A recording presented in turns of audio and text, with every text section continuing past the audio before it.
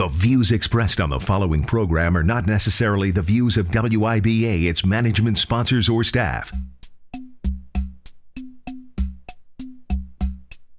Broadcasting live from Planet Madison, where everything is beyond parody. This is the Vicki McKenna Show. To be a part of the program, in Madison, call 321-1310. Statewide, call toll-free at 877-235-1310. Or email Vicki at WIBA.com. Now, here's Vicki McKenna. Good afternoon. Welcome to the program. I'm Vicki McKenna. News Talk 1310 WIBA. Dave, you've got the window. How's it look out there? Still nice? Still look nice? I see a little bit of sun. You know what? I've been cooped up. I am feeling cooped up. Cooped up. Felt cooped up all weekend. All we gotta do is go to Roy's room, get the hammer drill. And Let's just, can we not, you have a window on this wall. Can't we just, cut a giant square right here so I can look out onto the retention pond and the cranes? I'll get the proper paperwork and we'll get right on that. All right, man. Because I am feeling cooped up. All right, so I'm stuck in this building. I hope you're all able to enjoy a little bit of the break of sunshine that we got. After it was raining this morning, I'm driving and it's raining. I'm like, get into my office, it's raining. Feeling cooped up. Here's what's coming up on the program. Leah Vukmir is going to join me. We're going to talk about something called Birdies to End ALZ. That's coming up on the program as well. Sean Duffy, Congressman Sean Duffy will be on the show. And lots of other stuff. You know what I did over the weekend, though, being cooped up? I decided to embark on something I like to call Project Tanager. Yep. I'm a little bit obsessed with birds. I'm sure they appreciated being stalked, too. Project Tanager. That's what my entire weekend was pretty much devoted to researching how to attract this beautiful crimson bird into my backyard. And then, and on Sunday, it was Saturday, actually. Saturday, I kept going to different places. I'd get home from a place and I bought some stuff, for the birds. And then I gotta go, and I had to run back to a different store. And I was doing this all afternoon in the rain, just to try to. I'm trying to get one kind of bird to my backyard.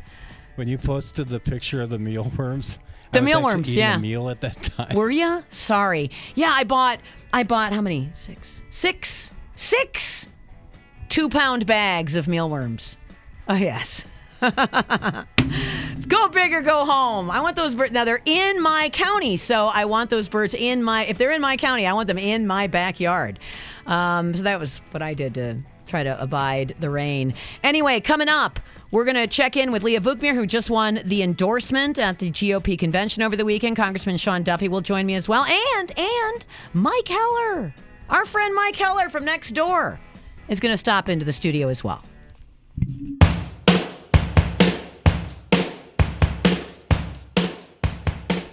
Welcome back to the program.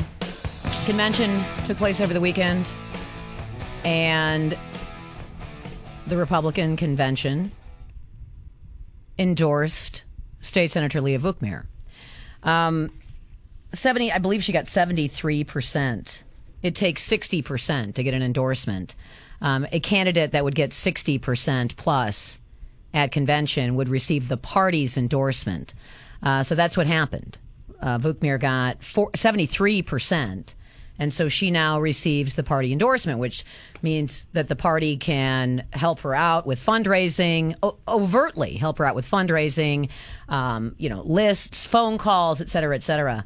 I'm looking here at an article, and I'm seeing that Leah's opponent, Kevin Nicholson, said anything under 85% is a wipeout. That's delusional. Ron Johnson got just a little north of 60% when he received the GOP endorsement, and I don't think anybody was describing that as a wipeout. 73% is pretty strong endorsement, and it does mean that I think we're going to see a lot more action as Senator Vukmir continues on with the campaign, if only because what you don't have, Leah, is PAC money. For the most part, you're actually relying on fundraising yourself And it's great to have you on the program. Congratulations on the GOP convention endorsement. Thank you, Vicki. I'm very excited about it. So happy to be on your show. It was a historic endorsement from the people, the Republican Party of Wisconsin, the huge grassroots support from the people who actually make things happen and are vital to winning in fall. All right.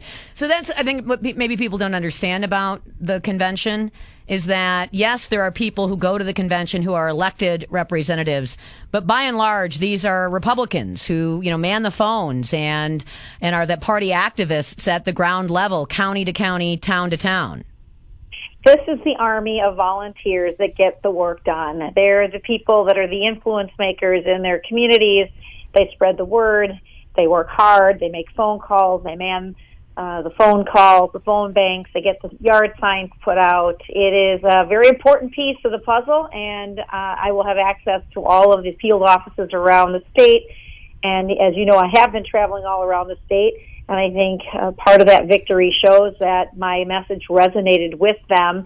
Because after all, Vicki, as you know, I started out as a grassroots mom with a cause, and they understood that I was caring, starting as a grassroots organizer myself, and have now gone from grassroots activist to making a change and making a difference in Wisconsin, and they want to see me take that change to Washington. So the question is, so that you got the party's endorsement, means you have the party's resources to rely on.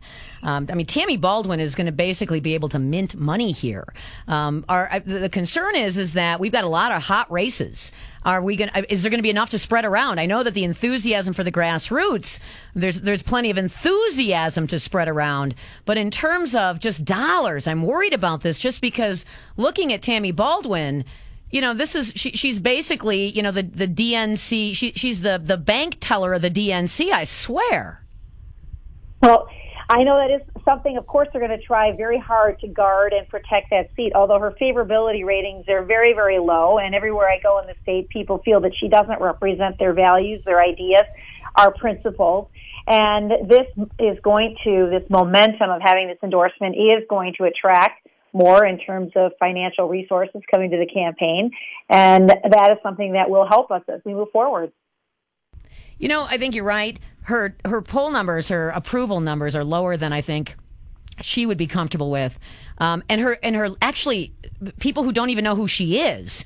That's a surprising number as well in Wisconsin. That's, I think, really the biggest problem is that right now, you don't have a lot of people who are understanding the stakes in this race just yet, or even who the players are just yet.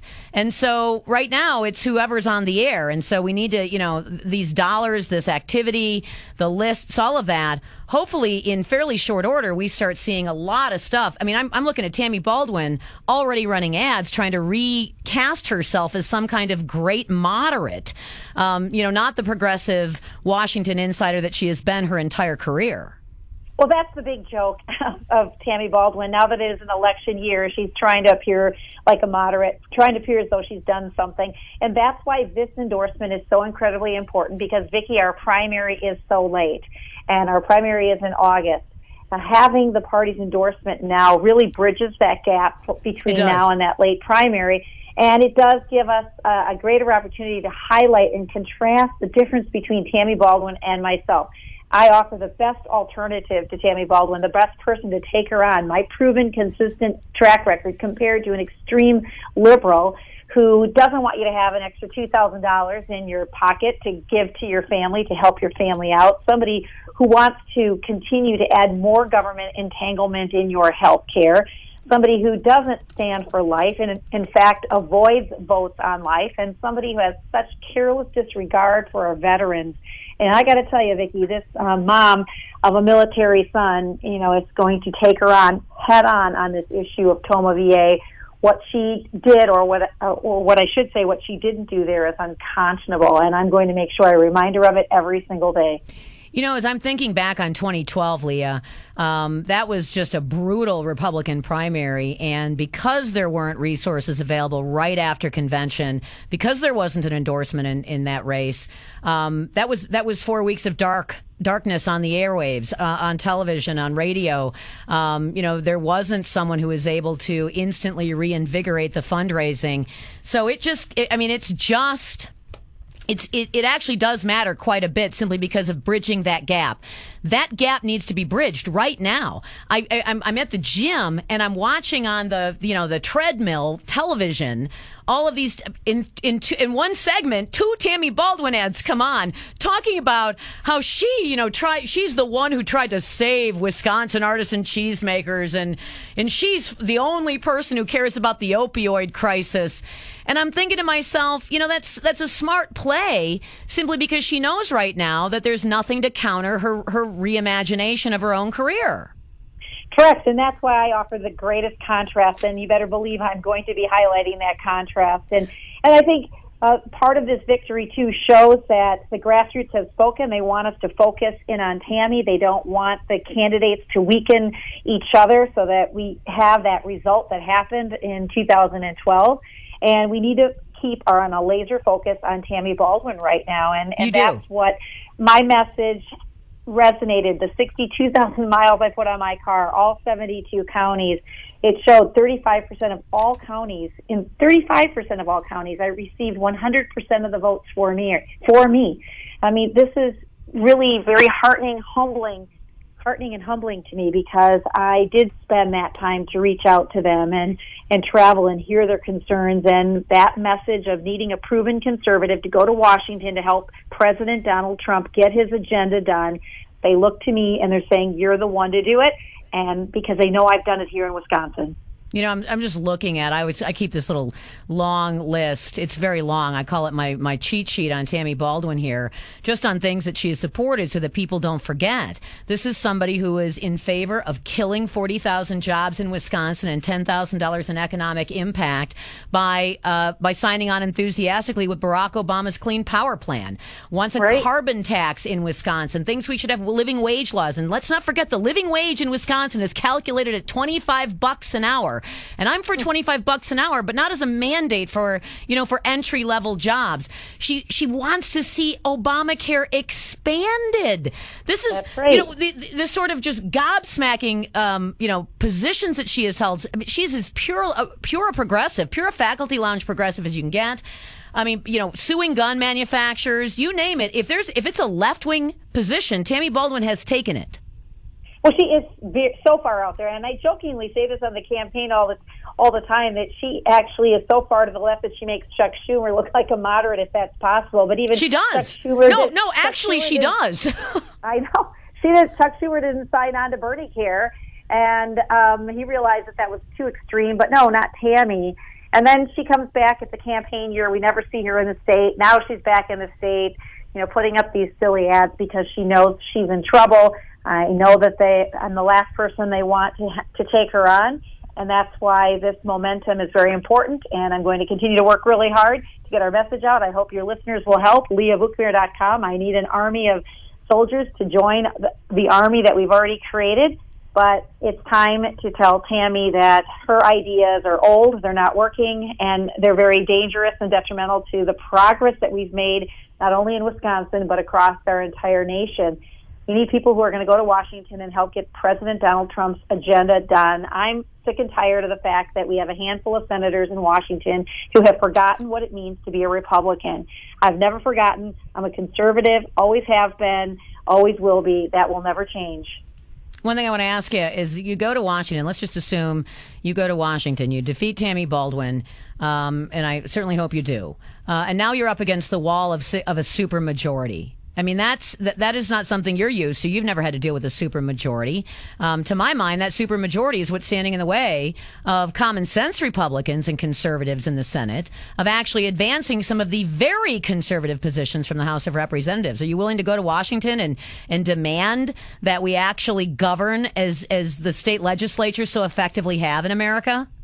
Yes, and I will say it with authority, because everything we have accomplished in Wisconsin would not have been accomplished if we had that supermajority in place. And I have said it over and over on the campaign trail, this filibuster rule must go. We must be able to advance the agenda that the people have asked us to do. That is what our job is. That's what we've been able to do in Wisconsin, and we need to be able to do that in Washington as well. I think if there are a handful of us who get elected across the country who feel this way, and there are a lot of people that are running basically on this idea to be that extra voice, we can make a difference. I've watched our majorities grow in the Assembly, in the Senate, and it does make a difference. And I believe it can make a difference in Washington as well. I tell you, it will. It will make all of the difference. Imagine if you had to put Act 10 through the 60-vote rule in the United States Senate. It would never have passed. It would not have happened. Correct. So what we're doing now is we're relying on executives. We don't do that in Wisconsin. We actually rely on the legislature. That's our voice. You're supposed to be the one setting the laws. And by and large, that's exactly. You actually function according to the definition of what we, the people government, is supposed to be. With some quibbles here and there that I can complain about. But basically, in the main, philosophically, that's what we've got at the state legislative level. Maybe not in California, but here in Wisconsin. Not in Washington. In Washington, is we decry the power of an executive. The executive has too much power. The courts have too much power. You know why the executive and the courts have so much power? Is because Congress has abdicated almost every bit of its responsibility via this rule in the Senate on behalf of us. So we have to rely on the executives. We rely on the courts. And you know what? Just simply relying on executives and courts is not going to be what ultimately, pulls apart the progressive disaster that is so many bad policies. The balance of power has definitely shifted away from where it should be. I think we've been able to maintain that balance of power here in Wisconsin, and that's why we've accomplished as much as we have, and we have to make sure that we do the same in Washington. You're absolutely right, Vicki. Well, I don't know if we've got enough people willing to do that. What I'd like is just to see a whole bunch of freshmen, a whole bunch of juniors, newly elected junior senators right out of the gate saying, excuse me, Leader McConnell, we're going to be taking a vote, a simple vote on changing this rule that has gotten in the way of doing the amazing kinds of reforms that our states have actually led the way in, specifically Wisconsin. Well, Vicki, I've never been afraid to stand up to leadership. I've never been afraid to stand up to my colleagues. When I believe that we're not following what is our principles, our core conservative principles.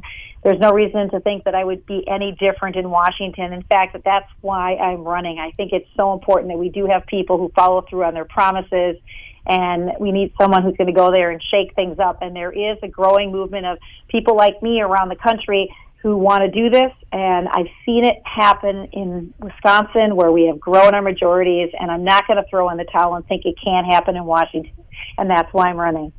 All right. Great to have you on the program, Leah Vukmir. Thanks very much, and congratulations on the endorsement. Thanks, Vicki, and people can follow at leahvukmir.com. I'd love their help and support. Thanks for jumping on the show today. You know what else I like, people? I like the idea of conservative woman versus liberal woman. I love that idea. Because your knee-jerk reaction, your gut check reaction to conservative woman versus liberal woman is conservative woman. It's just your gut check reaction.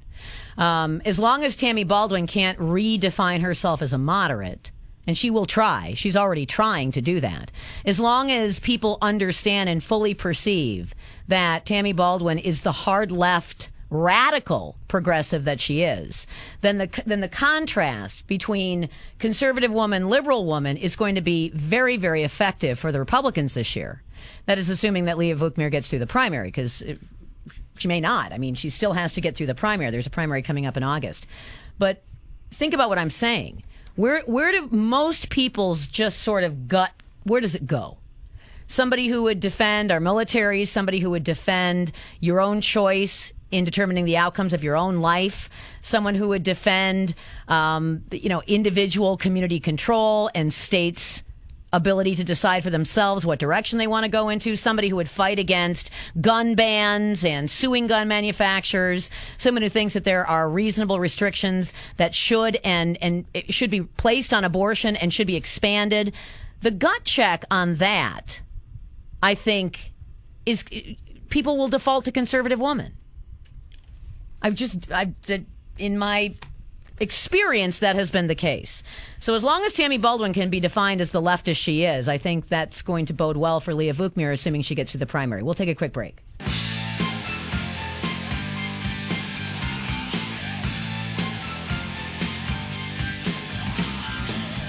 Hey, welcome back to the program. We are talking, and we're going to be talking more about this. We're talking about an event coming up called Birdies to End Alzheimer's. Birdies2endalz.com. I want to get that website out there quickly. Birdies2endalz.com. This is a fundraiser where you can pledge per birdie.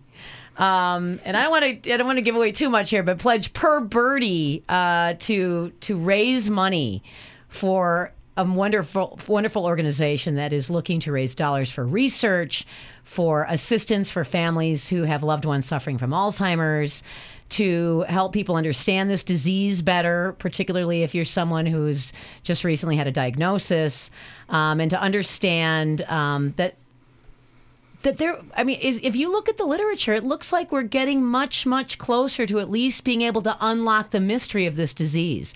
And Kelley Kenseth Busse, am I saying your last name right? Yeah. She's in the studio with me to talk about this, helping us to raise awareness and make sure people get to this website as soon as they can. We'll tell you all about the golf tournament coming up and how you can pledge for birdies. But Kelley, welcome to the program. Thank you. All right, so your mom, you're immediately touched by this disease because your mom had Alzheimer's. Yeah, my mom was diagnosed with early onset Alzheimer's in 2003, although after we got more education, we realized she probably had been showing symptoms for almost 10 years prior to that. Trouble telling time, making change, getting places on time, real simple tasks that she mainly was a homemaker. So we just thought maybe she was kind of lazy, and it really wasn't a big deal until we started noticing things more when there were some verbal challenges, and then she was driving. She'd come back and there'd be a little scrape on the car. The folks at the grocery store would tell us that she seemed kind of confused about how to pay for things. So those were some of the really early signs before we started looking to get a diagnosis. And how, that's the thing. How do you get a diagnosis? Because this is something that can't be confirmed. And I want to talk about how so few people are actually having their doctors confirm this diagnosis ultimately and put it on death certificates so that we know exactly the extent of it. But you can't really confirm it. So how do how do doctors determine that something that could be as subtle as just mom bumping the car or forgetting this or that is actually a really dangerous disease? I would say, in a sense, they're going to make an educated guess. They're going to take the information they have. They pretty much can diagnose, I think, dementia, or my mom had a CAT scan, and she was technically diagnosed with frontal temporal lobe dementia. Mm-hmm. But after she passed away, we had donated her brain to the University of Wisconsin for research for Alzheimer's, and they were then able, after an autopsy, to give the final diagnosis of Alzheimer's. So some of it's just symptomatic that is creating the diagnosis. Other things some imaging techniques, but generally speaking, you have to just sort of look for the signs and right. It's going to be a lot of more kind of your cognitive tests where motor function, verbal communication. It's different than what people years and years ago would have said, oh, my mom's senile. Well, maybe that was dementia and we didn't know at the time. But now we're looking at a disease that is really coming to the forefront of our culture. Senile was just a description of someone's behavior. It wasn't really a diagnosis for anything. This is a disorder that I know was diagnosed or was identified over 100 years ago. Mm-hmm. And yet still, until there were, sort of more modern medical techniques, you weren't seeing diagnoses of this, in earnest, when it was probably going on for a couple of generations until, it seemed like awareness really started in the 90s. Yeah, I would agree with that. At the time my mom was diagnosed, we had very little information. We didn't really know where to go to get information. Even the internet was still relatively new, where now that would be where most people go to look for guidance and other people's opinions. Right now, that's one of the reasons that I'm involved with the Initiative to End Alzheimer's.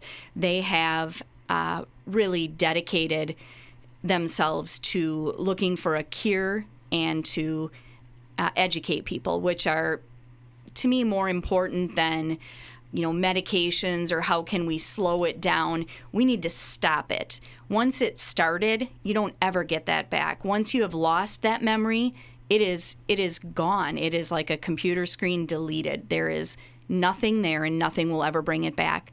So our best hope right now is really to look for some prevention, and hopefully this upcoming fundraiser for us will help. So. Well, and this is coming up. Well, it's coming up next month, but you can start making your pledges now at Birdies to End ALZ.com.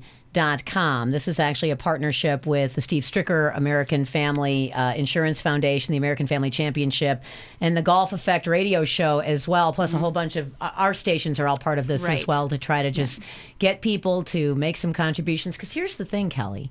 In the last 20 years, I used to, way back when, I worked as a residential home care provider for people who suffered from different types of dementia, largely Alzheimer's. And this is sort of the beginning when we started hearing this diagnosis, this word Alzheimer's. And there just wasn't much in the way of options for home care, for advice to families. They didn't know what to do with their loved ones. They didn't know how to handle this. It was all coming out of the blue. You mentioned no internet. Right. So you couldn't really prepare yourself. There were just, sort of vague, sort of shotgun approaches to treatment. And now we've learned so much more about the progression of the disease, the genetics of the disease, how it functions. It may be eventually creating getting enough information to find a cure, but also giving people so many more resources and helping people care for their loved ones once the diagnosis has been made. So just it's been leaps and bounds different from what I remember back when I didn't even know what was going on. I was just there to, basically watch over people in a residential care facility, and I wasn't given much information. Right. Excuse me. Well, definitely when you're looking at care, it's extremely difficult to choose how to care for your loved one. Everybody is going to say, I want to keep them at home. I can do this. I can do this. No matter what you think, you can do part of it, but you can't do all of it. If there is one thing I learned, it's that one person cannot completely take care of another person. At some point, you have to eat. You have to go to the bathroom. You have to sleep. Well, that person needs 24-hour care.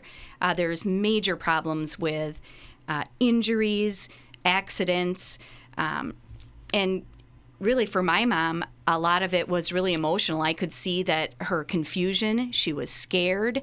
And like what you were saying, one of the greatest gifts we have out there right now is anybody who is interested in being a caregiver. It is not appreciated. It is underpaid. It's like you should get paid $40 an hour to be a caregiver. There is nothing more important to that person who is suffering than somebody else who is 100% interested in whatever they need at that moment, because it's hard to describe, it's difficult to speak about, but yet inside that person that you love or that person they know what they want, they know what they feel, they just can't tell you. And it's very frustrating for them to maybe be with caregivers that are distracted or are not being paid well. They don't really care about their job, and I can almost kind of not blame them. They're a lot of people, and it's very, very demanding. That we'll go down this just road for a short period of time. I agree with you that if you're going to, start people's salaries at the low end, you're going to get low end level competence. That is true. And when you're talking specifically about a population of people with the diagnosis of Alzheimer's or any other type of dementia, you want someone there who, number one, is very, very well versed in the information on what's coming. So how do you deal with this? How do you handle somebody? Never mind what the families are going through. And ready and able to, on a dime, just get something done or fix a problem if it's an injury or if it's, watching over someone to make sure they don't hurt themselves, or it's just maybe pulling the shades down to make sure someone doesn't get to, sort of upended and distracted by the change. And when the sun goes down, people can get a little bit upset. And I don't think we value that job category very well. And I don't know why. I don't know if it has to do with, people's insurance not covering a lot of the costs of this. It can be very expensive. But this is a diagnosis that more and more people are going to get. We have more people older now, living longer now than we've ever had. So expect there to be, people having this experience much more commonly. Yeah, this is something that whenever I talk to anybody about it, I tell them it's not a matter of if, it's a matter of when. You will know someone. It might be a family member, it might be a close friend, but you will know someone, it will be close to you, and it will affect you. Right now is your opportunity to get some education, like what you talked about as far as caregiving. You mentioned even sundowners. It's very difficult to be a caregiver because someone who has dementia or Alzheimer's, they're very sensitive. My mom would be real sensitive. I'd take her outside, and if it was too windy, she would get very agitated. Well, I didn't know what was wrong. I didn't think it was windy.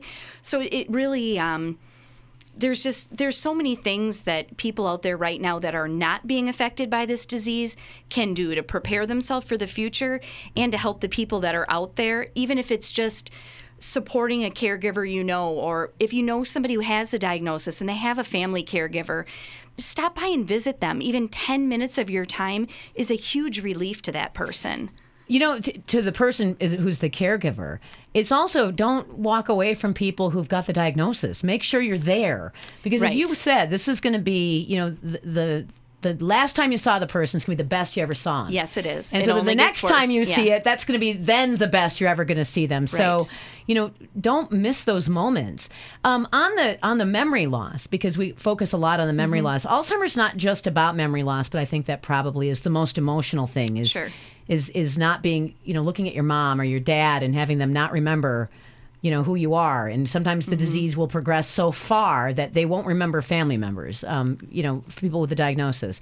But it's also about the brain degenerates, and it causes a cascade of other physical problems as well. That's something else you have to be ready to deal with, and that's something else that people who are working the Initiative to End Alzheimer's, the Birdies to End Alzheimer's, are trying to find ways to also deal with the cascading associated health concerns. Right. And part of that, too, is also going to be the awareness when you're able to pick up maybe subtle things that are happening. Initially, most people who are starting to show symptoms of Alzheimer's are embarrassed. They're scared, and they are trying to hide it.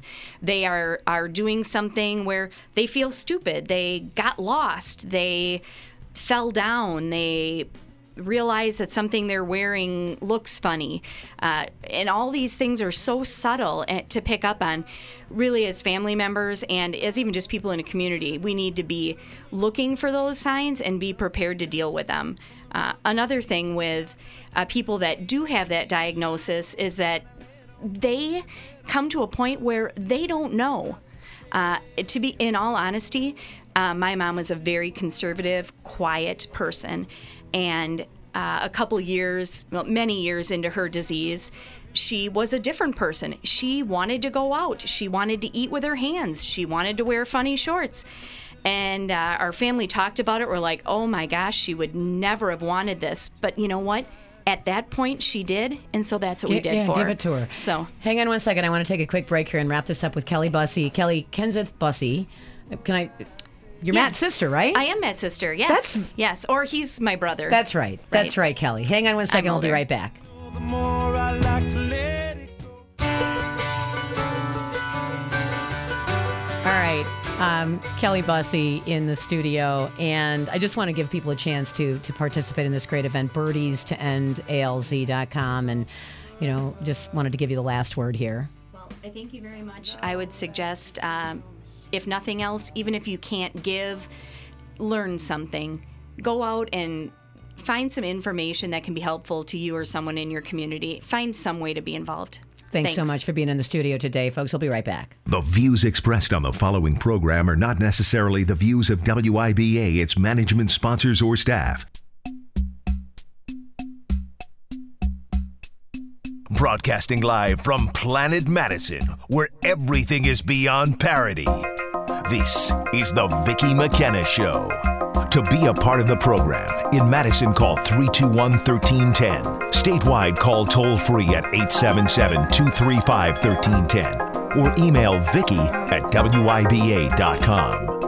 Now, Here's Vicki McKenna. Welcome back to the program. Listen to this. Isn't that awful? Does that sound as bad on the mic as it sounds in my ears? Yes, it does. Oh. Stop doing it, please. You know, Joel. Joel's in now. Dave was in. Now it's Joel. Oil can. Oil can. Could we get an oil can? Can of WD-40? I don't know. Household oil. That's what I always use on squeaky hinges and joints. Just get some lard in here and just spread it over everything. Yeah, though. But for the meantime, may just not want to do that. You know, just throw that out there. Yeah. All right. Well, still to come on the program, we're going to talk about the spying that it appears was taking place in Trump's campaign. The government was spying on Trump's campaign. That happened before. Do we remember what that was called? It was called Watergate. Only the Department of Justice wasn't hijacked in service to Nixon's cause. So that's coming up on the show. Also, Sean Duffy will be on the program as well. And it does not, the more the polls come out, it's looking less and less inevitable that we're going to see a blue wave. All right, before we get into any of the more serious stuff, plus we're going to talk about Trump rolling out a plan to try to address the issue of the very, very high cost of prescription drugs. Not all the drugs are expensive, but there are some that are priced prohibitively. There's a whole bunch of reasons why that happens. So we're going to chat about that on the program, what the president could potentially do that could be more freedom-oriented, less government-heavy hand, because whenever you have price controls, you end up causing all kinds of associated consequences. So we'll get into that, too. No, I wanted to tell everybody to watch one movie. If there's one movie that I think you should watch, no, it's not Avengers Infinity War, which I thought kind of sucked. Don't be sending me your hate mail. I'm just not a Marvel Comics fan. It is the movie I saw this weekend. I think if everybody saw this movie, world peace would be possible. Okay, that's an overstatement. But it is a movie that is so purely charming and such, it is an uncriticizable delight. Jim Trupis told me to see this movie a couple of weeks ago when he was on the program. It's Paddington 2. Yes, about the bear. Yes, it is a children's movie. It is a children's movie. And if you don't have children, you should watch this movie. If you don't want to go see a movie with children because children drive you crazy in the movie theater, you should watch this movie. It will make you want to walk outside your door and hug people. That's how good it is. That's why I say it's one of those movies that if you sat next to somebody you vehemently disagreed with politically and watched this movie together, you would probably be like hugging each other by the end of the movie. It's so wonderful. It is just the best. I've unplugged from the world this weekend. I decided to obsess over my backyard birds, and I watched this movie, Paddington 2. I'm not overselling it. I thought Jim Trupis oversold it to me when he told me that it was just such a purely delightful movie. It was impossible not to be smiling ear to ear at the end of the movie. I thought he completely oversold it. But I got the movie thinking, what's the worst thing that could happen? I watch a movie with a cute bear. It's going to be cute no matter what. It'll just be cute. No, it's more than that. In fact, it was a movie that was reviewed by the Wall Street Journal. I think it still has a 98% rating on Rotten Tomatoes. Nobody dislikes the movie. I mean, I just think that if you are somebody who would dislike this movie, then there is just no making you happy, period. And you might want to seek out, some counseling because this movie ought to just make you smile. Anyway, we're going to come back and talk about prescription drugs. This topic is not going to make people smile. But Paddington 2 will. And you'll say when you watch this, weird. I heard that on the Vicki McKenna show. Recommending a movie about a bear. From a book. For kids. Be right back.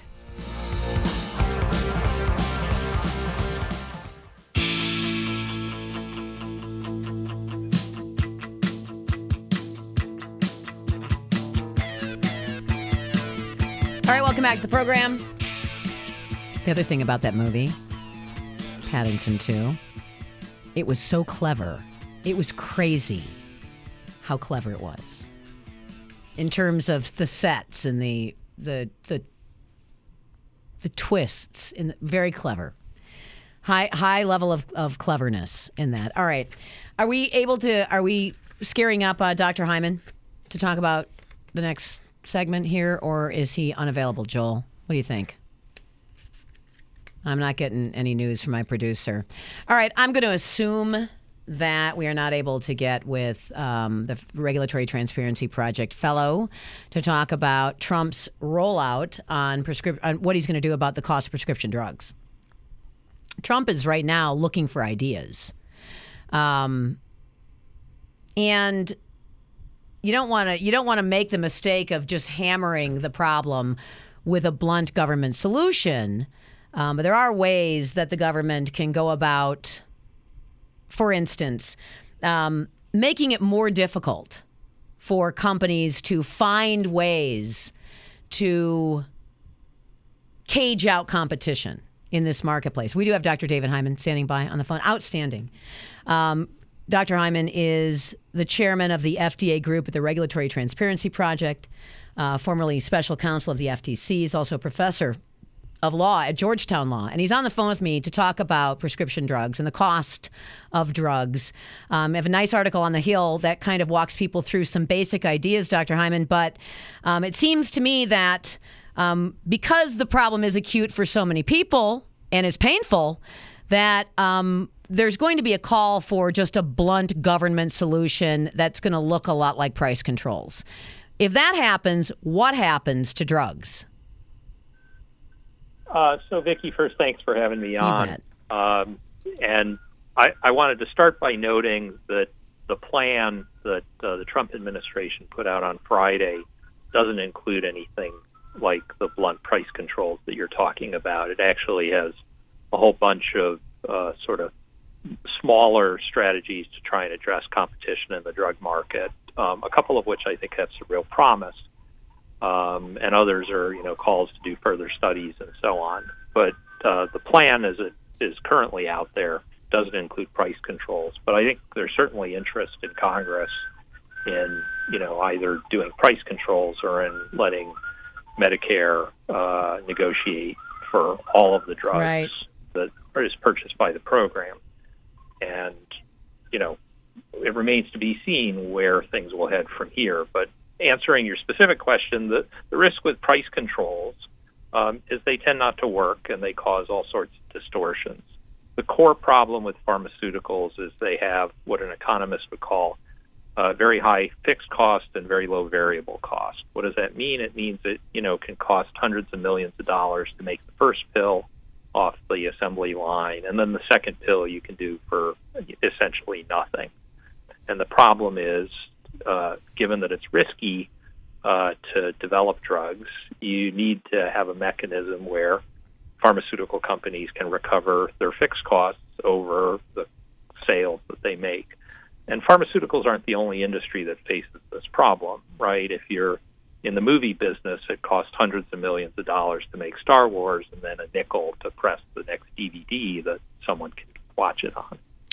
So yeah, what do you do about the fixed costs? Which I was speaking to our Senator Ron Johnson a few months back about this, who indicated that the cost to bring a drug to market has increased, almost doubled, from about $1 billion to about $2 billion if you're bringing a drug to market. That is an extraordinarily high amount of money. So that's leaving out potentially, investment in the development of maybe less marketable drugs, but still necessary drugs. And I mean, that seems to me to be something that could be solved by unbundling some of the regulatory process. So there's certainly been proposals to try and make the drug approval process less costly and time-consuming. And, the more expensive it is, the more it influences which drugs are pursued, which diseases are the focus of, R&D, and essentially what innovation you're going to see. And that, by the way, is also the risk with price controls, right? You can make drugs affordable, but there's a sort of goose that lays the golden egg problem, right? You need to balance the cost you're willing to spend against the innovation you may be foreclosing if you set the prices too low. In terms of strategies for lowering the drug approvals, that's not really the focus of the Trump plan. It has other strategies to try and make things more affordable, principally more effort on competition and on some transparency initiatives. But the sort of broader, what should the FDA approval process look like, is not really the focus of this plan. And let me just add, the FDA basically faces a problem, which is it can, it makes two kinds of mistakes. It doesn't approve things that it should, and it approves things that it shouldn't based on the statutory framework, right? And both of those are mistakes. The problem is the latter one, approving things that it shouldn't, causes, lots of public visibility and outcry. People are upset.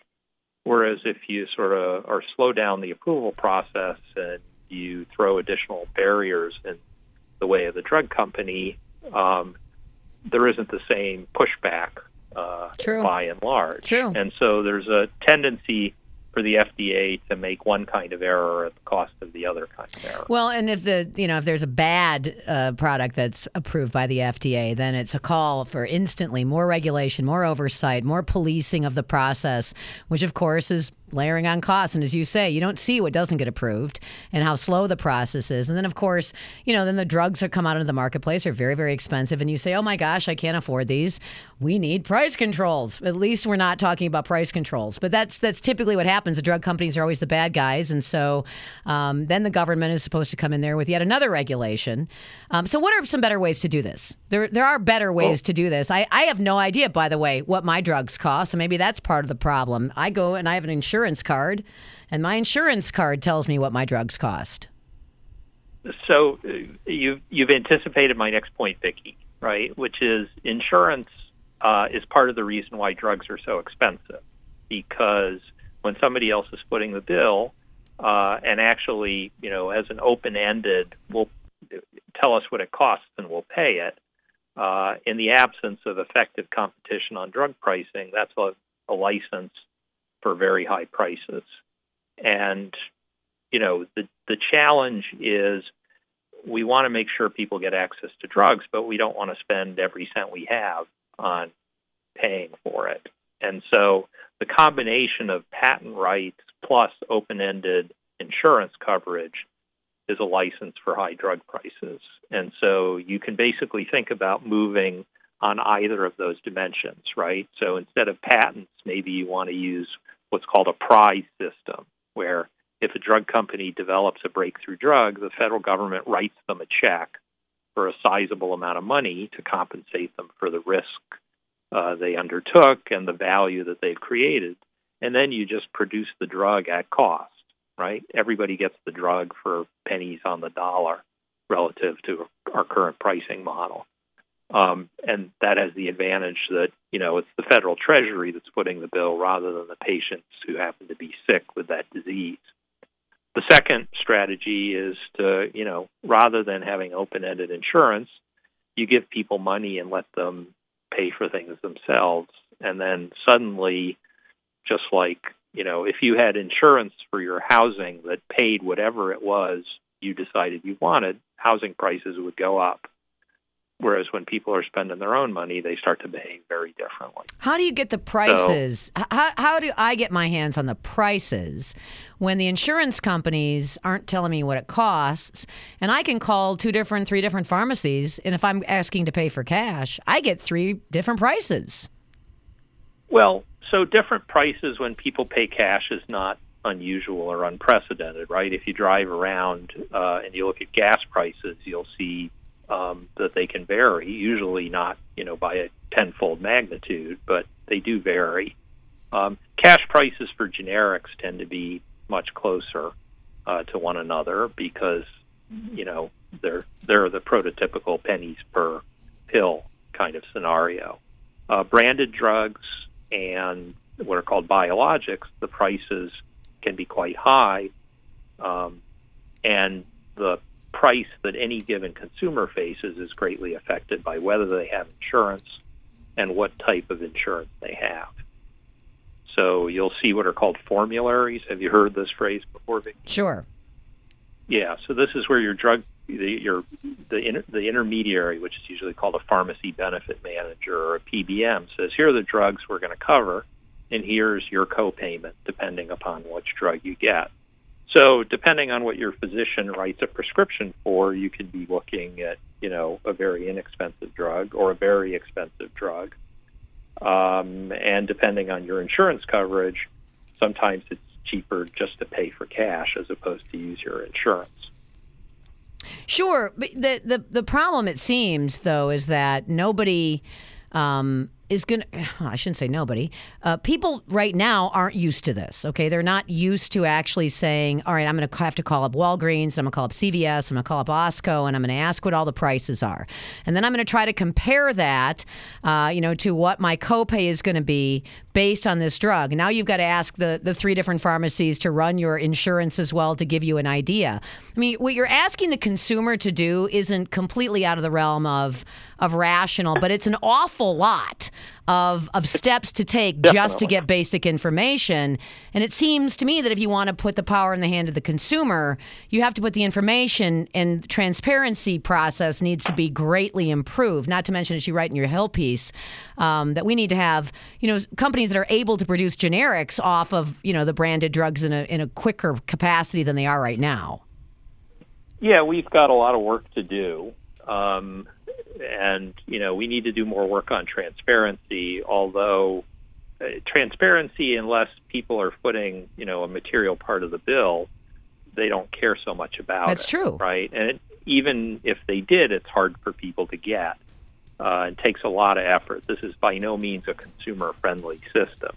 And there are two reactions to that. One is to say, well, markets can't work here, so let's just do heavy-handed top-down regulation. The other is to say, this isn't working because we've set it up in ways that don't work. Let's fix those problems. Let's get more transparency of information on pricing and quality, and let's let people make their own decisions because they'll have different preferences.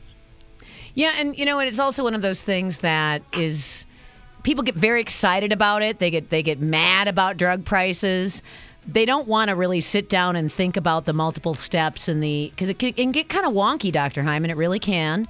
And so they just want the government to fix something. Just do it. Just fix this for me. And if the fix is opening up markets and competition and giving consumers more control, I hope that's the fix. And if the fix is price controls, ultimately people react to just the do something, I think, in this particular realm, more aggressively than they should. I just don't think that people really want to take the driver's wheel on this one just yet, unless they're forced to. I think we'll see. I guess the point I would make is if you go into a pharmacy, it's full of all sorts of things that you can buy on the shelves and over the counter. And all of those are affordable, and you can figure out immediately what they cost, and you can compare prices if you want to. But but the stuff that's behind the pharmacist desk that's a prescription drug, it's a completely different scenario. So that suggests there's nothing specific about pharmacies. It has something to do with the nature of prescription drugs and how we chose to pay for them. And that's what I think we need to fix. Thanks for jumping on the program today. Good to have you. Dr. David Hyman on the show. And you can read his piece at thehill.com, which we will link up for you guys. He is a professor of law at Georgetown, but also the chairman of the FDA group at the Regulatory Transparency Project. We'll be right back.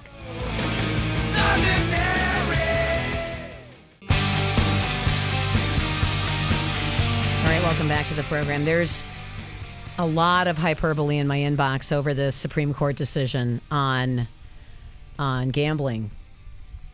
The world is not coming to a screeching halt because the Supreme Court decided that it did not meet the constitutional test to have Congress say Nevada and only Nevada is allowed to have it. The world's not coming to a screeching halt because offshore betting will become onshore betting. I'm still never going to bet on a football game. That's just, the people who do it, do it. The people who do it know how to find it. The people who don't.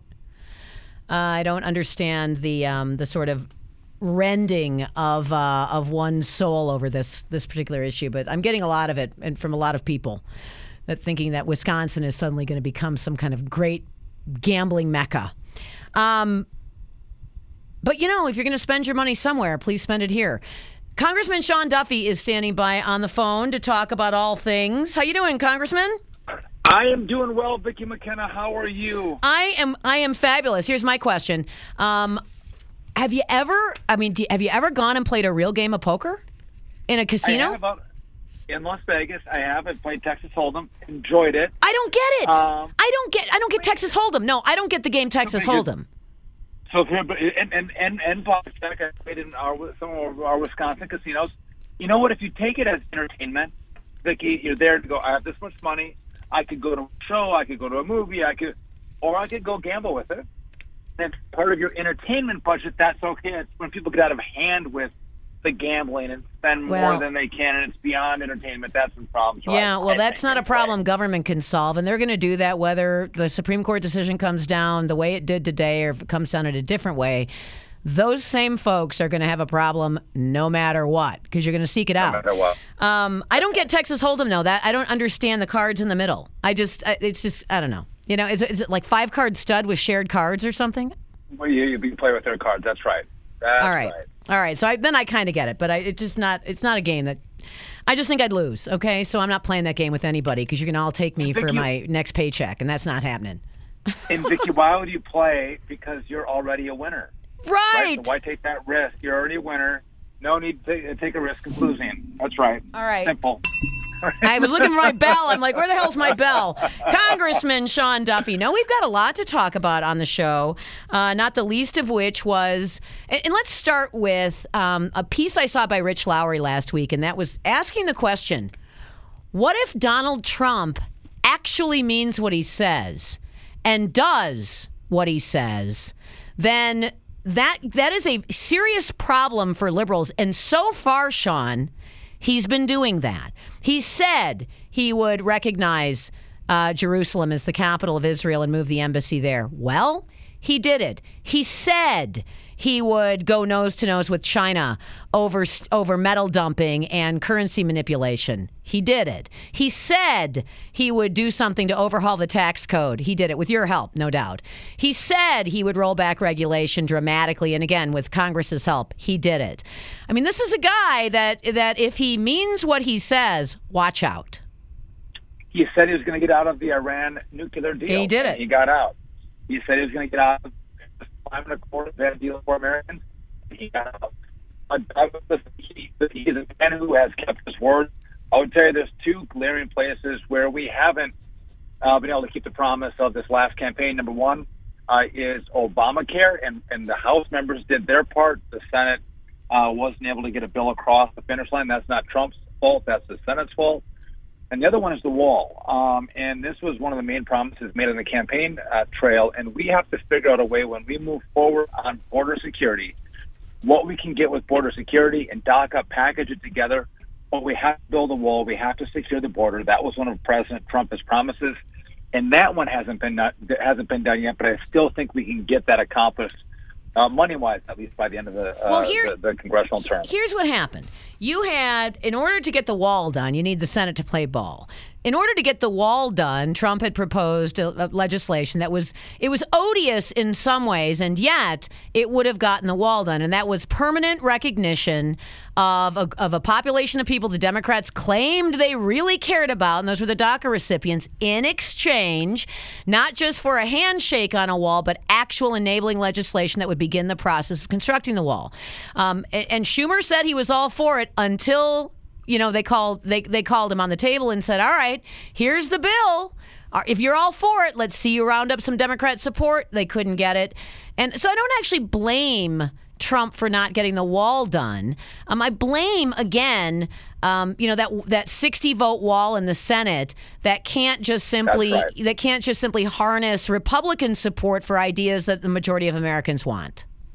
I agree with you. The Senate's problem, not necessarily Trump's, and he's pushed on it. I would just say there's two other parts of those pillars The other was the ending chain migration. In essence, if you're in the country and you're lawful, you can bring your children, your parents, your aunts, your uncles, your cousins. You bring your whole family. And then they come in and they bring their aunts and uncles and cousins. And I mean, it just becomes one massive movement of people coming into America. He wanted to end that, and he wanted to end Visa lottery. When you hire at the radio station, Vicki, you don't take 100 applications, put them on the table, mix them up, and just pick out one or two you're going to hire. You actually read the resume. You actually interview people. We should do the same thing when we bring people into to our country. I would just tell you this. There could be a deal made, border security, wall funding in exchange for DACA. And what the president said on DACA reform, ending chain migration, was that if you're here and you get in lawfully, you can bring in your siblings and you can bring in your spouse, but that's it. Well, the way the law stands today, if you let the DACA kids in, the 1.8 million, then they still, under this law, could bring their parents in with them who brought them actually here illegally, and their aunts and their uncles and their cousins. And that's why, the president's resisting doing just the two pillars with, wall funding and DACA, because a massive amount of people get to come in addition to the 1.8 million DACA kids, and the president's smart trying to push for a little bit more. Well, I'll tell you, I think most people don't. I don't think most people blame Trump for the stall on the wall. I don't think most people blame Trump for the failure to repeal Obamacare. That's all rests in the hands of the Senate. By the way, on Obamacare, though, by trying to make the association health care plans easier to create, by unwinding regulation, the tax reform, removing sort of the last vestiges of the legal support structure for Obamacare and the mandates, I mean, I think he's done as much as he can with an assist in the tax reform law. And so I think now I think ultimately you're going to see something that looks like states applying for waivers and a lot of experimentation going on, Obamacare or no Obamacare. So I think Trump's getting credit for some stuff associated with Obamacare. I would agree with that, and he's made as many strides as he can by himself. I would just make this note, though. We all know that the failure of health care and its demise and the increased cost in our premiums and the increase in our deductibles has been from Obamacare. If you actually look at polling, the American electorate doesn't blame Obama anymore. They blame us. And so I think it is incumbent upon us to actually fix health care, figure out how to make this system work. And if Republicans think that it's a Democrat problem, you're wrong. It's a Republican problem. Because they forgot about Obama and just now blame Republicans for their increased. It's a political lifetime ago, too. Remember that. Is that I have a lot of Republicans who'll say, well, we did Act 10. Well, nobody remembers that. Nobody remembers it. These are political lifetime. One election cycle is a political lifetime ago sometimes on issues. But on health care, there's some simple things to do. And I don't understand why here's the problem. You've got to get rid of a 60-vote rule to do a lot of these things. You don't need a comprehensive bill. You need piecemeal pieces of legislation that can address acute issues right now. So, for instance, the folks right now who are just completely marooned and stuck in Obamacare, and they absolutely need health insurance, and there's absolutely nowhere for them to go because the last insured packed up and left and didn't turn the lights off. That person could use some flexibility. That person could use the ability to use a direct primary care provider model. That person could use the ability to become an association unto himself so that he can take advantage of the different types of pricing under ERISA. That person could use some breaks here, and that's what that person needs. The Republicans could do that if you just looked at this as a piecemeal problem, but 60 votes in the Senate and nothing gets by the Senate unless it's a tax or budget bill without 60 votes. That's the death. That's death for reform. I think we lost Sean. Is he? Yeah, we did just lose him. Is he back on? Yeah, he dropped off there for a sec. So Sean, again, when everything's going through the 60-vote meat grinder, I mean, kiss good reform goodbye unless something is packaged into some giant omnibus nightmare. Listen, Chuck Schumer's a winner with a 50-vote threshold. And by the way, if you look at the omnibus bill, the Democrats control the Senate because of the 60-vote threshold.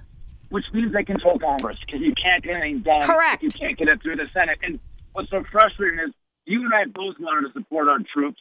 They needed extra money. We got them $80 billion of additional funding so they can actually protect themselves and do their job. And in exchange for that, Chuck Schumer was able to get $63 billion of non-defense discretionary spending. That's outrageous. It's extortion. That kind of part. It's extortion. But it is extortion that was never. That's not mandated. That extortion routine is not mandated. It's not in the Constitution. It's a simple change of Senate rules. The Senate. And all it takes 51 votes, Vicki. If every single Republican voter to change those rules, they would be changed. And now, if you talk to if you talk to Mitch McConnell, he'll say, "Well, you don't know how many bad pieces of legislation I've stopped from this rule when Democrats had power." Oh, give me a break. Democrats are going to change this rule when they take over control of the Senate. They're not going to keep it.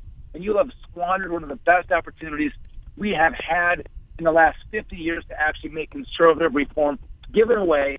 The Democrats can change the rule when they're back in power. Absolutely. And you know what? Here's the thing about conservative reform ideas. You have a simple majority, and let's just assume then that suddenly there's fires lit under people like Susan Collins and Lisa Murkowski and folks like that who love to just pretend that they owe no fealty whatsoever to the Republicans. And then we actually learn that perhaps they're not even really Republicans. Then, that gives people information, actionable information to actually change the content makeup of that body. Because in Wisconsin, we did that. And the Wisconsin Senate acted. And the Wisconsin Assembly acted. And we got great reforms. We got concealed carry. And I'm telling you, the Democrats aren't going to repeal concealed carry because we'll throw their asses out the next election. They're not going to repeal Act 10 because $6 billion would be the cost of the initial tax increase by removing that piece of legislation. So, conservative legislation's good legislation. Typically, it's very popular and it's functional. So anything you're doing, building a wall, ending chain migration, changing the construction of the healthcare system, opening up markets for people, jeepers. I mean, those are they're going to survive in the event that the Senate suddenly becomes Democrat again. I'll make 2 points. One, conservative policy, limited government, lower taxes, helps economies grow, puts people back to work, and empowers them to improve their lives and the finances of their family. Number one. Number two, I don't know that I agree with you. I think liberals are so committed to their leftist cause, and the Democrats have gone so far to the collectivist socialist model. I think they are going to try to repeal all the great work that we've done. I mean, even in the House, Nancy Pelosi is committing to roll back tax cuts that give more families more of their own money. She wants to take that away. She wants to spend it in Washington instead of letting families spend it themselves. So I think they're that crazy to roll back things like the very popular tax reform. That's because they're demented and delusional, and they actually believe that people are motivated by this. But I think when the rubber meets the road, let's assume there was a Democratic president, then I don't know if Nancy Pelosi would want to throw down a repeal of a massively popular tax reform just because, she finally had a Democrat who might sign it. Sean, I mean, they had a chance to do their comprehensive immigration reform fantasy, and they failed. They had a chance to do socialized medicine, and they failed. So I think... They failed. Hey, I'm out of time. Right. Thanks for jumping on the program, Sean. Good to have you. Back. As always, Congressman Sean Duffy. We'll be right back.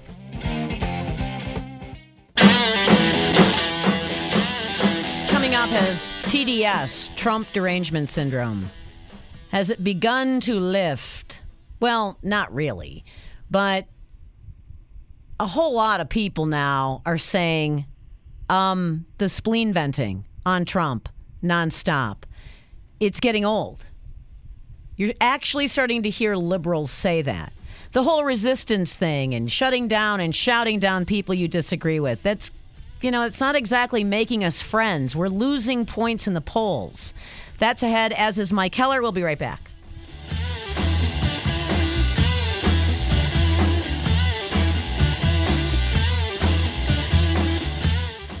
The views expressed on the following program are not necessarily the views of WIBA, its management, sponsors, or staff. Broadcasting live from Planet Madison, where everything is beyond parody. This is the Vicki McKenna Show. To be a part of the program, in Madison, call 321-1310. Statewide, call toll-free at 877-235-1310. Or email Vicki at WIBA.com. Now, here's Vicki McKenna.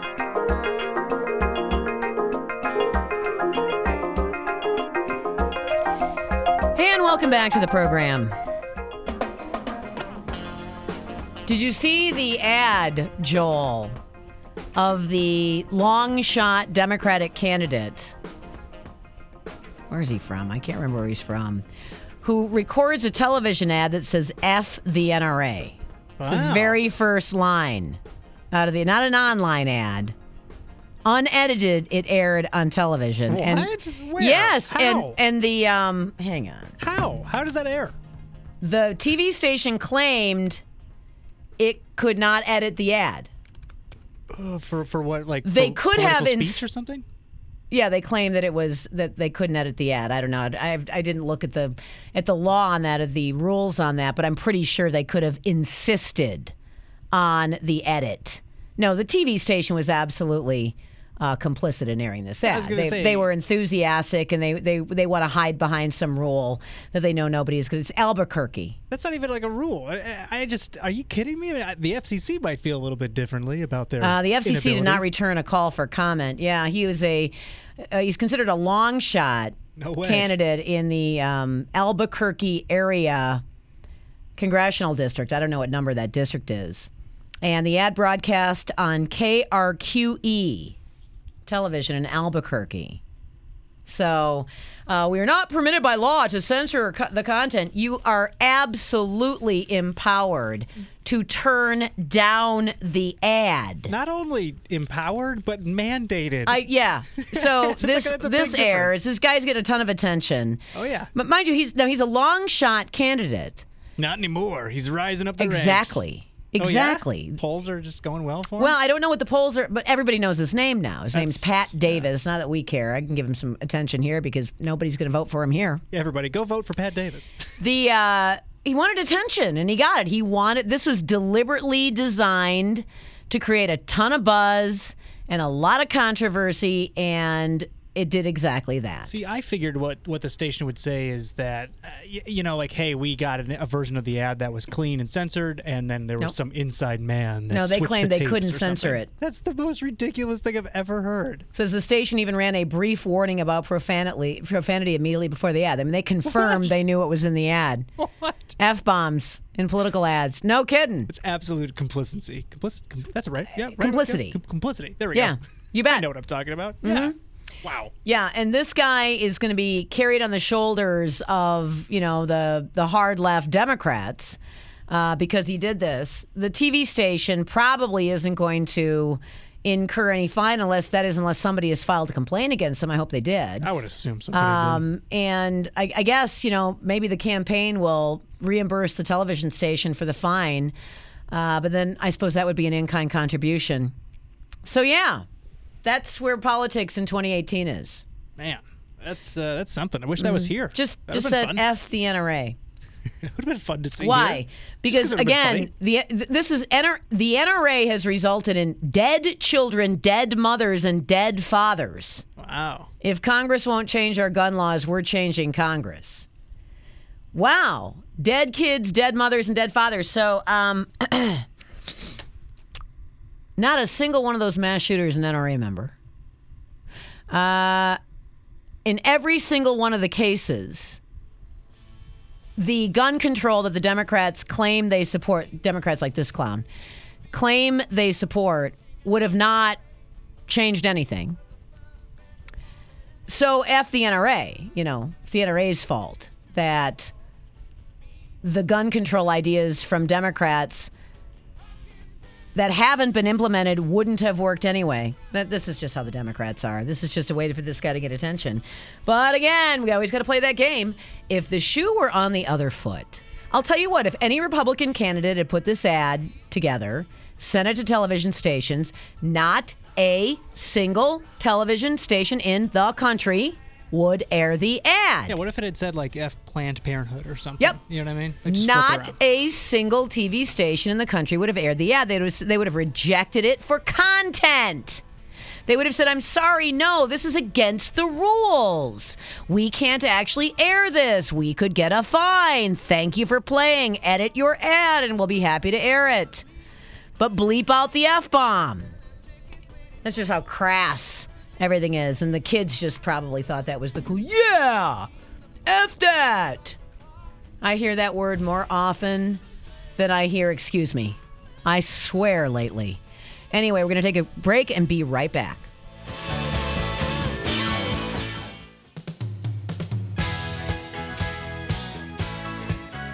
And welcome back to the program. I'm delighted to actually have one of my coworkers. He works right next door. You remember when I throw things at the window? Yeah, are we too Heller? loud sometimes? Yeah, I'll one of those things. I'll pound on the window. Yeah, it happens. It's great to actually have you in the studio thank you. here. Thanks. And ordinarily you'd think, well, she's picking Mike Heller's brain for sports. Something sports-driven? Well, kind of, but no. Yeah.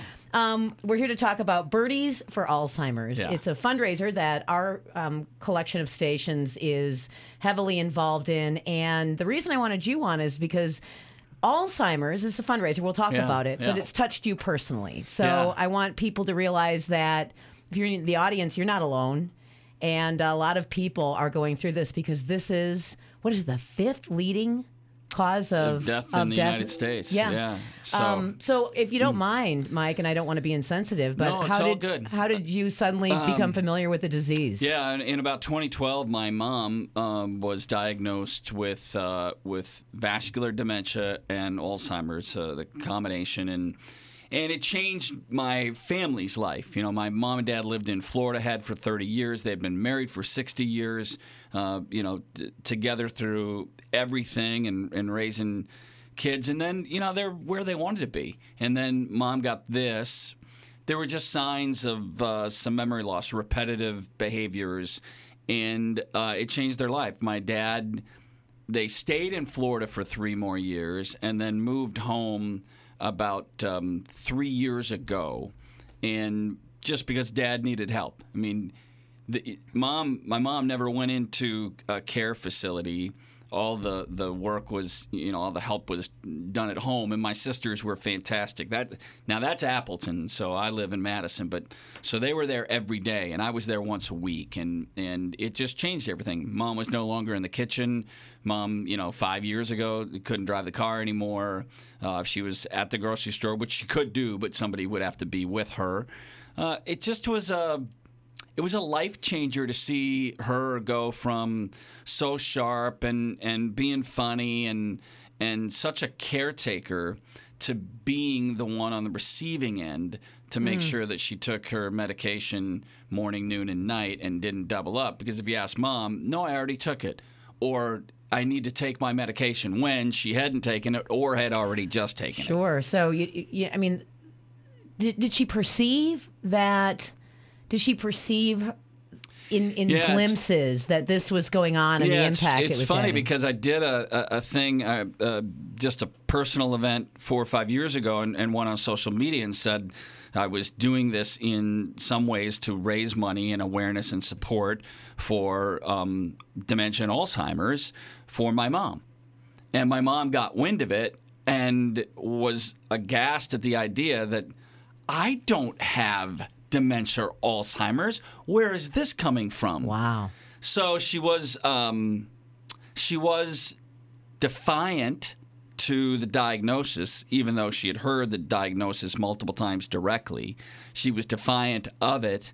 And then, as it manifested itself, she would just have short-term, like if you had a conversation with her for an hour, you would repeat, 1 or 2 elements 3 times or 4 times within the hour. That was how it affected her and not being able to do the things that she loved to do. So because so many people, I think, are experiencing this now and the rise of at least the diagnoses of Alzheimer's, I'm not sure if it's a diagnosis increased or that we're actually seeing a greater incidence of it. But there's been a lot more attention in the last handful of years. And that has to do with because folks want to find ways to make this not just easier on family members, but also for the perception of that disease, because it has to. If you're somebody who's lived your whole life and been capable your whole life, that probably feels pretty shattering. Yeah, and it's fearful. You watch. In our case, my family, my 3 sisters and myself, and my dad watching my mom go through this. And they lived it every day. I had lived it once a week. So you go through that. But then there's the fear on the back end. Which of us children are going to go in that direction? Because, the percentages, the odds are that it's there. Is there genetic connections? So there are a lot of things that you become fearful of. My mom's got 30 years on us. She passed away last February, but I'm the youngest of 4. So my sisters, we've had the conversation sitting across from each other at the table and saying about the fear that all of us have that one of them might have it or that I might have it. So the impact is dramatic. And watching my dad go through, being married to my mom for 62 years, together from, about 19 years old on, and then watching his life-changing moments, out of this. During it, absolutely. After my mom passed a year ago in February, watching his struggle and that change in life is heartbreaking. It's tough. Yeah, and there are sort of, from what I remember, having at one point worked in the field of residential home care, is that it can manifest itself in different ways. And in short term, just strictly the short term memory loss, the midterm memory loss, and it can make people think they're not recognizing their loved one, that this isn't the person, this isn't my mom, or that it's not that you don't understand that it is. It's intuitively you get it, but it is very difficult if you're confronted with just something that's so incongruous to your own memories and your own experiences with your family.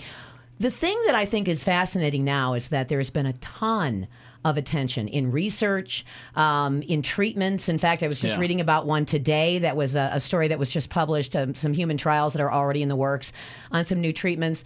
But that requires a sustained push, Mike, and telling stories like this and getting people to realize that an event like Birdies for Alzheimer's is not just it's not just fun. Yeah. It also could potentially change your life someday. Yeah, so let me explain that, because the American Family Championship Golf Tournament at University Ridge, June 22nd through the 25th, the 3 days of the tournament, you can go online to birdiesforalz.com. Birdiesforalz.com.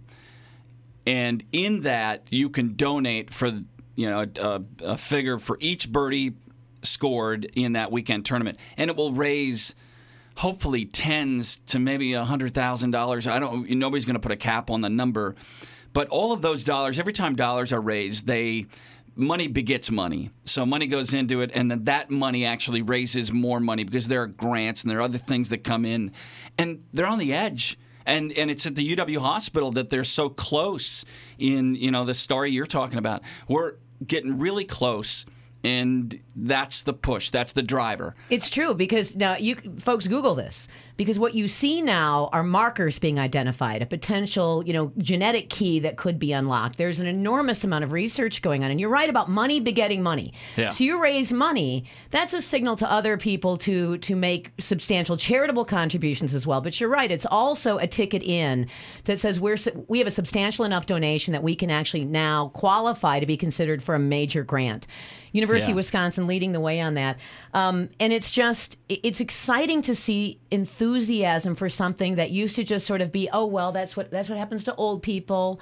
And that was what it was 20 years ago. Yeah. Is that it was more considered something that, you just have to deal with it because them's the sure. And the prices of getting old. The early onset is the really scary part for so many, that there are so many who are in their 50s who have had this. My mom was 74, 75 when she was diagnosed, but that's scary in and of itself, and going through it was heartbreaking. But there are other elements where it hits family members earlier in that lifespan, and that's a scary thing. And the cool thing is when you can do something about it. When you know that your dollars are there and they're getting close. And you feel and these like, dollars, we should point out, these dollars are not dollars that are sliced off with major administrative fees. This is a fantastic return on investment for a charitable contribution. So we're not. This isn't one of those charities that's scraping off a whole bunch of money so people can drive nice cars. This is a labor of love in order to try to get money into research. You know what I thought was so fascinating is I read the research as best I can and understand it as best I can with my limited skills, is that we may be able to find the way to unlock the box and understand the process. How does the disease begin? When does it begin? Yeah. Is there a way to interrupt this process anywhere along the line? And that seems to be where a lot of the exciting research is coming from as well, in addition to some of these exciting treatments. And to find the genetic markers of that, so you can tell earlier, and in the earlier diagnosis that you're maybe more susceptible for those markers to have dementia and Alzheimer's, and we identify those earlier in the process, then you can treat them earlier. Maybe there is a way to go through that process. So all of this, and when it's in your backyard, okay, so, for me, it's my mom, all right? So, and so many of us have the personal end of the story. And once it becomes personal, now we're active and involved. Well, here's a chance to maybe hit it before it ever becomes personal. If it's not been personal in your life, maybe in donating with birdies to end ALZ.com, maybe if you donating on that site, maybe it doesn't ever hit your family. Maybe it doesn't have the personal connection. Because I think we all know when we're hit on this personally, then it becomes a fight. And you can get this before it becomes a fight for you. I'd love to see this. As I'm looking, already dollars are being raised. Yeah. If you go to birdies to endalz.com, I'd love to see this number just go nuclear. It would be fantastic. I have a question, though. Yeah. This is birdies. You're betting on people getting birdies. Yeah, and there'll be a lot of them. I mean, there are a lot of birdies, which is one under par, by the way, on a hole in the game of golf, if for somebody who might not know. And for that 3-day tournament. We got good people playing in this goodness. Tournament, right? We're not talking like golf hacks like me. No, it's not you and I trying to make birdies. These are the could make a Champions birdie. Tour I players. couldn't. And there will be a ton of birdies on the 3-day tournament at University You can bet on Ridge. every single one. Yeah, every single one. It's like when you get pledges for every mile you run in a half marathon or a marathon. Somebody says, I'll give you 30 cents a mile or whatever. That's what you're putting on for every birdie. Yep. 25 cents a birdie, and it will add up. $25 a birdie. Yeah, $50 a birdie. Free. Somebody's got some money. Come on. And this is, again, there's a lot of exciting stuff going on at the University of Wisconsin, right in our hometown, in our backyard, if you're not from the Madison area listening to this. But the idea is to get the answers.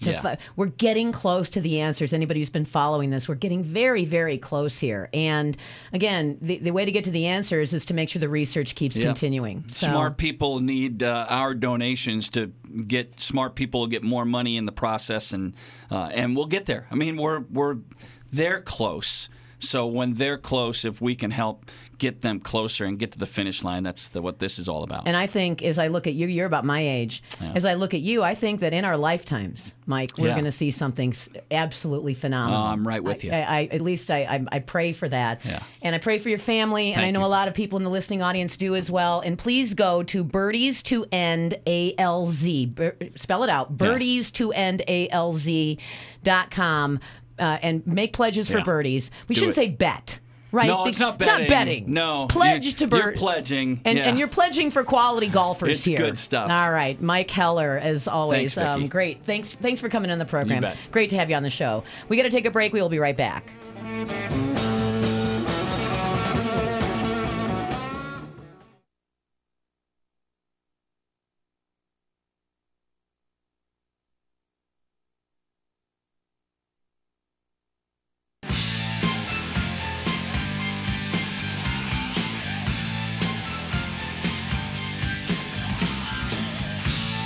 Hey, welcome back to the program.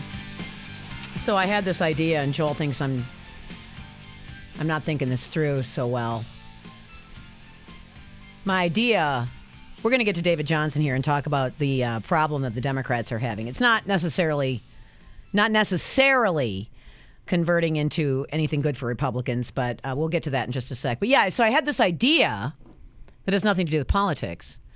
is I obsess over two things in spring and summer. I obsess over birds, and I obsess over flowers.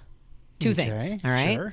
So I love exotic flowers that will never survive Wisconsin temperatures. And what I typically do every year is I buy the flowers, and I either plant them and then just deal with them dying, because I'm not going to dig them up, or I put them in containers.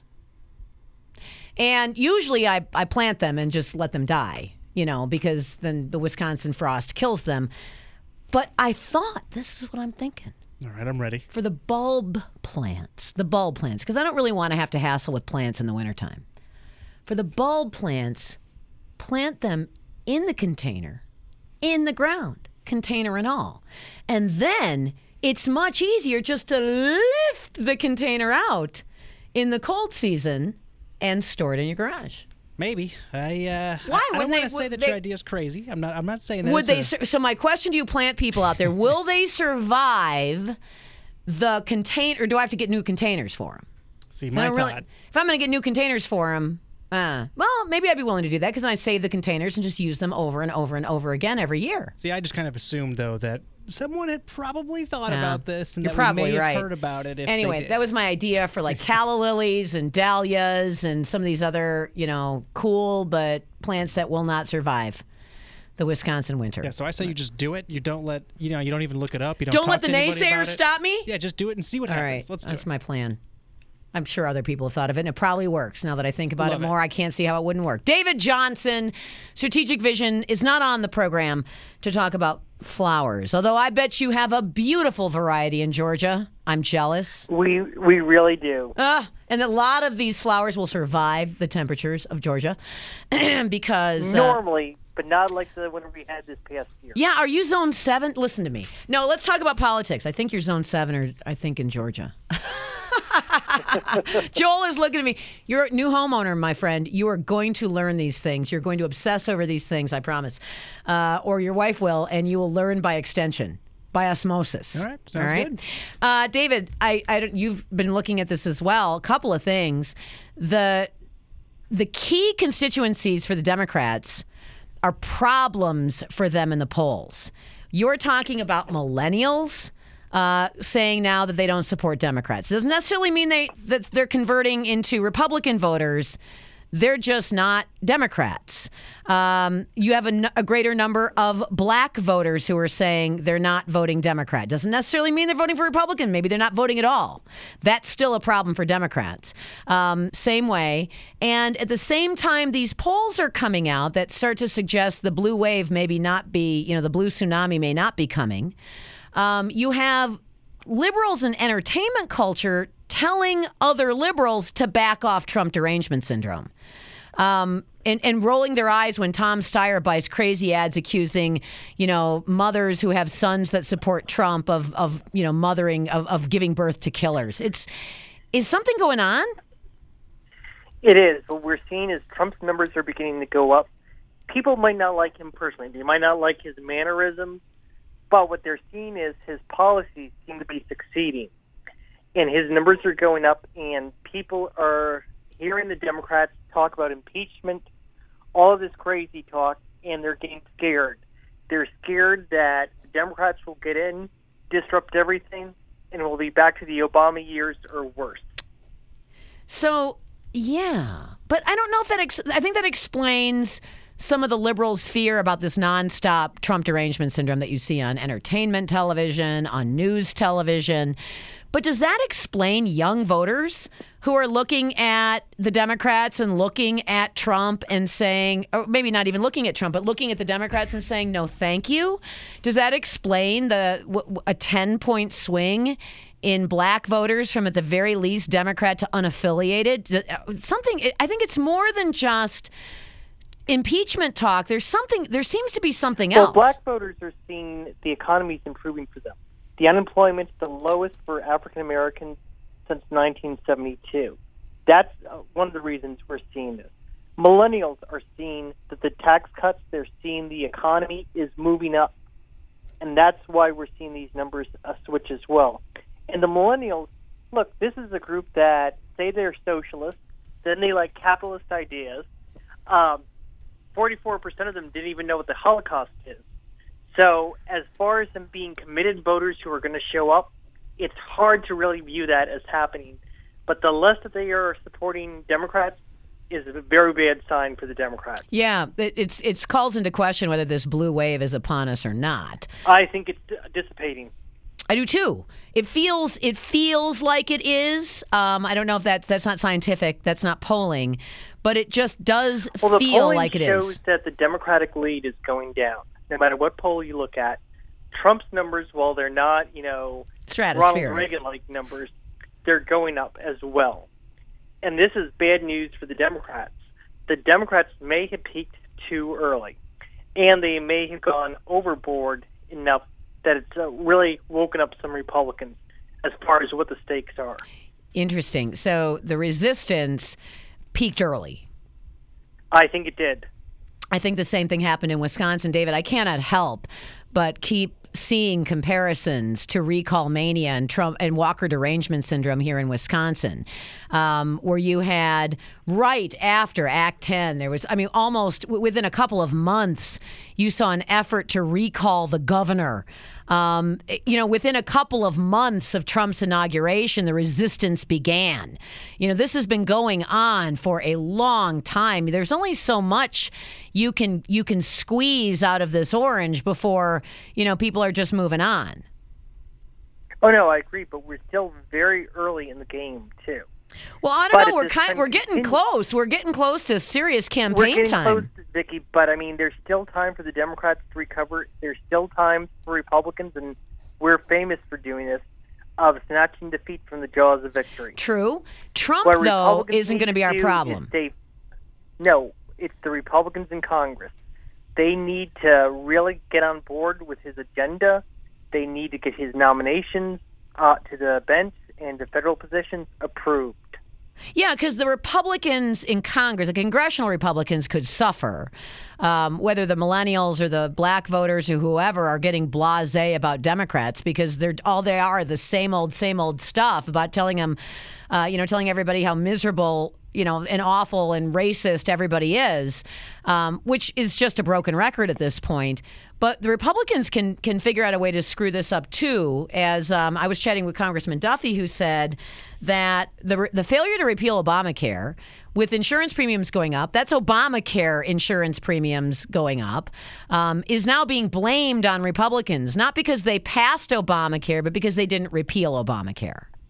And don't forget, Republicans have been running since 2010 on the promise to repeal Obamacare. Interesting. And then when they got the chance, they failed. Yeah, but and that had nothing to do with Donald Trump. It had to do with congressional Republicans. It did, and it wasn't. It's not people saying we blame them for passing this law. It's just that this has been going on for a while. We've been suffering, and we blame them for not doing anything to fix it. Whatever the fix would be, at the same time, the Democrats, any fix that might be forthcoming, the Democrats would try to, turn into some kind of you want to see sick people die or whatever that is. But I think people do want to see some action on this, and we're not seeing a lot of action from Congress. That said, on Trump, the rap was about 6 months ago that if you were a congressional Republican facing re-election, you were going to have to defend Trump. And that and a whole bunch of Republicans didn't want to necessarily, put themselves in a position where they had to defend Trump. I don't think that's a risk any longer. I think being tied to Trump is not something that is going to be a net negative for most candidates. In fact, you even see some some Democrats looking to try to at least cozy up a little bit with some of the stuff on trade to try to buy some populism, some populist vote love in the working class. It could be. It's not the overwhelming negative that it was before. In some of the suburban districts right now, the Republicans have to defend because courts gerrymandered them, such as in Pennsylvania. It could become an issue. But overall, he is not the albatross that everyone thought he was going to be. He really isn't. And as the media, I think that this is, again, going back to sort of the obsession, the single issue obsession. For instance, in Wisconsin here, it was all the time recall, nonstop recall. You always had to confront the question and the conversation about the recall. It was all politics all the time, and it was always recall. It's all Russia or all porn star all the time, and it's always impeachment. And that just absolutely wears on people. But those suburban Republicans, the sort of soft suburban, never Trumpish kind of Republicans, those are the people who are occupying the pages of National Review. Some of them, not all of them. Many of whom are coming around with Rich Lowry's piece. Rich Lowry being, sort of the most prominent among them, saying at some point, don't we just say Trump is getting it done at some point? If the guy is actually a man of his word on the big things and he's actually doing these things and these things are producing results like getting out of the Iran deal, the tax cuts, the regulatory rollback, isn't that something we all have to just accept as a net positive? You even seen the never Trumpers move in that direction, not Bill Kristol, but a lot of the other ones. They are, because they're seeing that his policies are working. If you look overall, he's had one of the most successful beginnings of any administration, going all the way back to Franklin Roosevelt, as far as the things he's been able to achieve. He's reshaping the courts. He's rolling back these executive orders of the Obama administration. On foreign policy, he's completely redirected foreign policy that people now realize when an American president says something, he means it. 180 on foreign policy, and the reaction was dramatic. I think that actually is more. I think that has more of an impact, even though maybe we're not national security voters any longer like we were when, in the immediate years after 9/11. But when you see, David, just how a completely, opposite approach to foreign policy produces dramatic results. I'm talking about North Korea reaching out. Only, not that many. Last summer, there was, the fear that Donald Trump was going to get Hawaii nuked by North Korea. Now we're talking about peace. China was supposedly going to just destroy us in a trade war.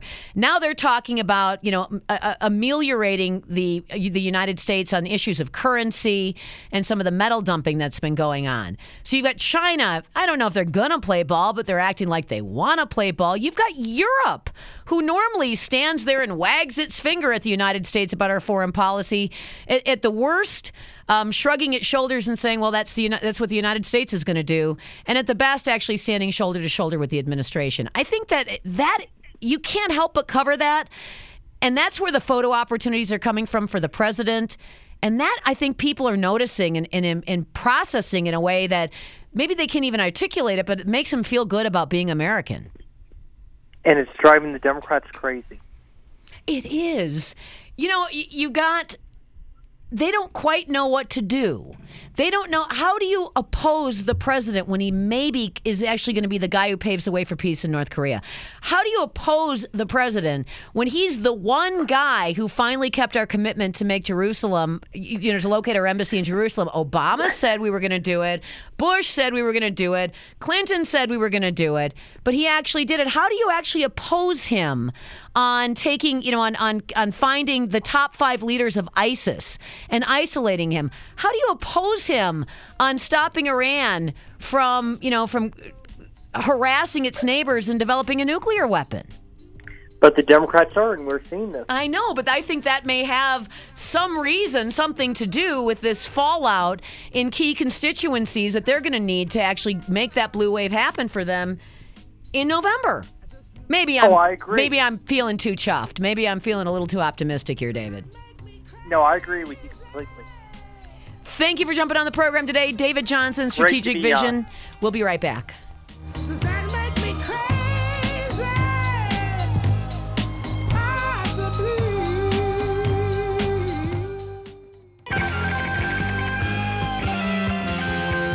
This is going to sound weird. I think there's a Trump effect on polls. And not in the way most people are looking at the Trump effect. So the Trump effect it had a net positive effect on the economy because of the deregulation and the kinds of stuff that was going on. But most of the time, the pollsters say Trump effect, they're talking about negatives. Is there a Trump effect on Republican polling numbers in specific congressional races? What I'm talking about is, while the media, and this may not have been true 6 months ago, I think it's true now. Well, the media is obsessing over things that seem inane. Stormy Daniels. You know what? All of the Stormy Daniels obsession got 3 points knocked off Trump's approval ratings with women, and he picked up 3 points with men. So that was a wash.